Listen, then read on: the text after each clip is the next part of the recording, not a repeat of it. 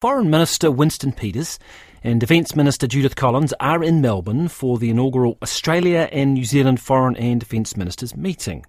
They are meeting with their Australian counterparts in a two-on-two setting that will cover both foreign policy and security.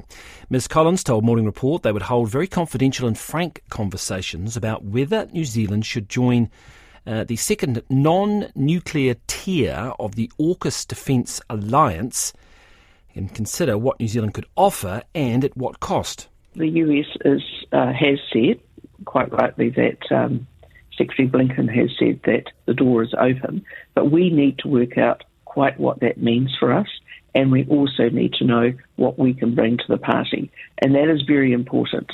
You know, you've got to bring your food to the party, don't you? And that's what we are working through. So when it comes to the technology and the technological side, there's lots of things that I know are going on, and I'm sure people in the sector do, but it's not in our New Zealand's best interest to be running through those or to be discussing them right at the moment. Massey University Associate Professor William Hovard is on the line now to talk more about this. Kia ora, good morning. Morena, Corin. Just put it into context for us how significant it would be, Pier 1 or Pier 2, otherwise, putting that aside, it's Pier 2 obviously we're looking at, if we were to join this military alliance.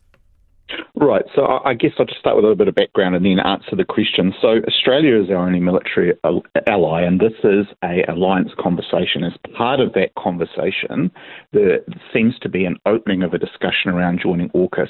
And our Ministry of Defence, it's been said today, have been quite in favour of that joining. So what does joining mean? What are the pros and cons of that? So the pros of it is that it's going to increase our interoperability with our partners. It's going to give us access to technology. It may save us some money, maybe not, may require us to invest more money. And if you believe the argument that the world is getting more challenging in terms of geopolitics, then it should bring us some more security. The cons, well, AUKUS is about nuclear propulsion technology at Tier 1, at Pillar 1. We can't separate ourselves from that. So that is nuclear proliferation, and how does that sit with our nuclear-free strategy? The second con is China has called it encirclement AUKUS, and so we'll be buying into that. The third con is, well, it gives us more alignment with the United States, and that's fine, but how do we feel about being aligned with a Donald Trump United States? And then there are big questions around what does that mean for the future of our independent foreign policy. If we were in AUKUS, would we still have the same flexibility to, say, take a different stance than America it might take on some particular issue, who knows what, in the Middle East? Would we still have that ability, or would we face a lot more pressure? I think there would be more pressure. We would certainly be aligned with that, with AUKUS, with whatever actions it took part in. Whether we would actually physically supply support, that would be a different matter. And New Zealand's been fairly contingent in its support and limited in what it can offer internationally. So it's hard to know, but certainly AUKUS, as part of joining AUKUS, we give up our name a little bit, or we put our name with that alliance. At its heart here, what are we talking about? Is this about the Western alliance of countries, if you like, pushing back against Chinese growth and strength in the region? And, you know, will it ever be seen as anything else? Yeah, it's a really good question. And I mean, let's be clear that there are some real challenges emerging. There is an enormous Chinese military build-up and encirclement of Taiwan underway, and the US is trying to push back on that. And as part of that Chinese expansion, there is a kind of move to influence in the Pacific and to deter attack from the West. So there's a real tension building up there, and there are other elements to that around military technology, which is what we're seeing in AUKUS, that there has been kind of espionage around that space. We've seen Andrew Little push back on a Microsoft Exchange cyber attack from China.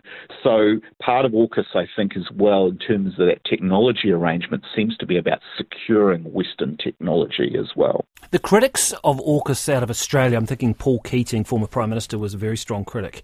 There have been others.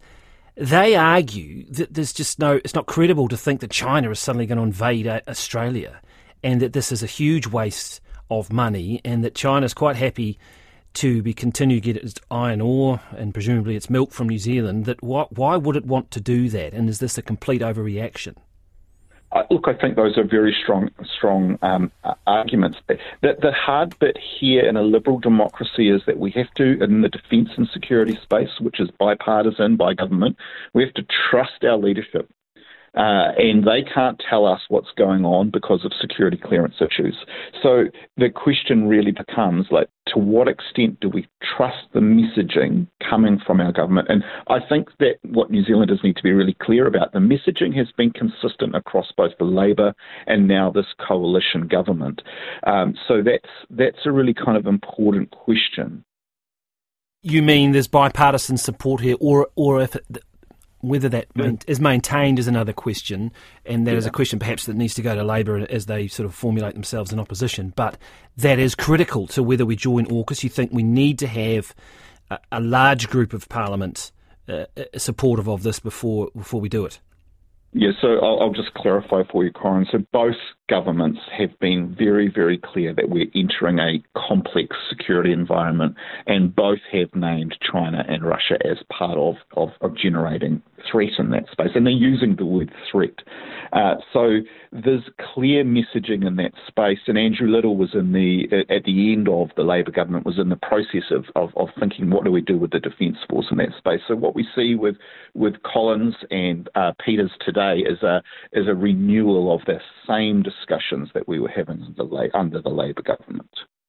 William, thank you very much for that. Excellent stuff. That is Massey University Associate Professor William Hovard there with some analysis on the AUKUS agreement, which will be a big topic of discussion with the Foreign Minister and Defence Minister meeting their counterparts in Australia today.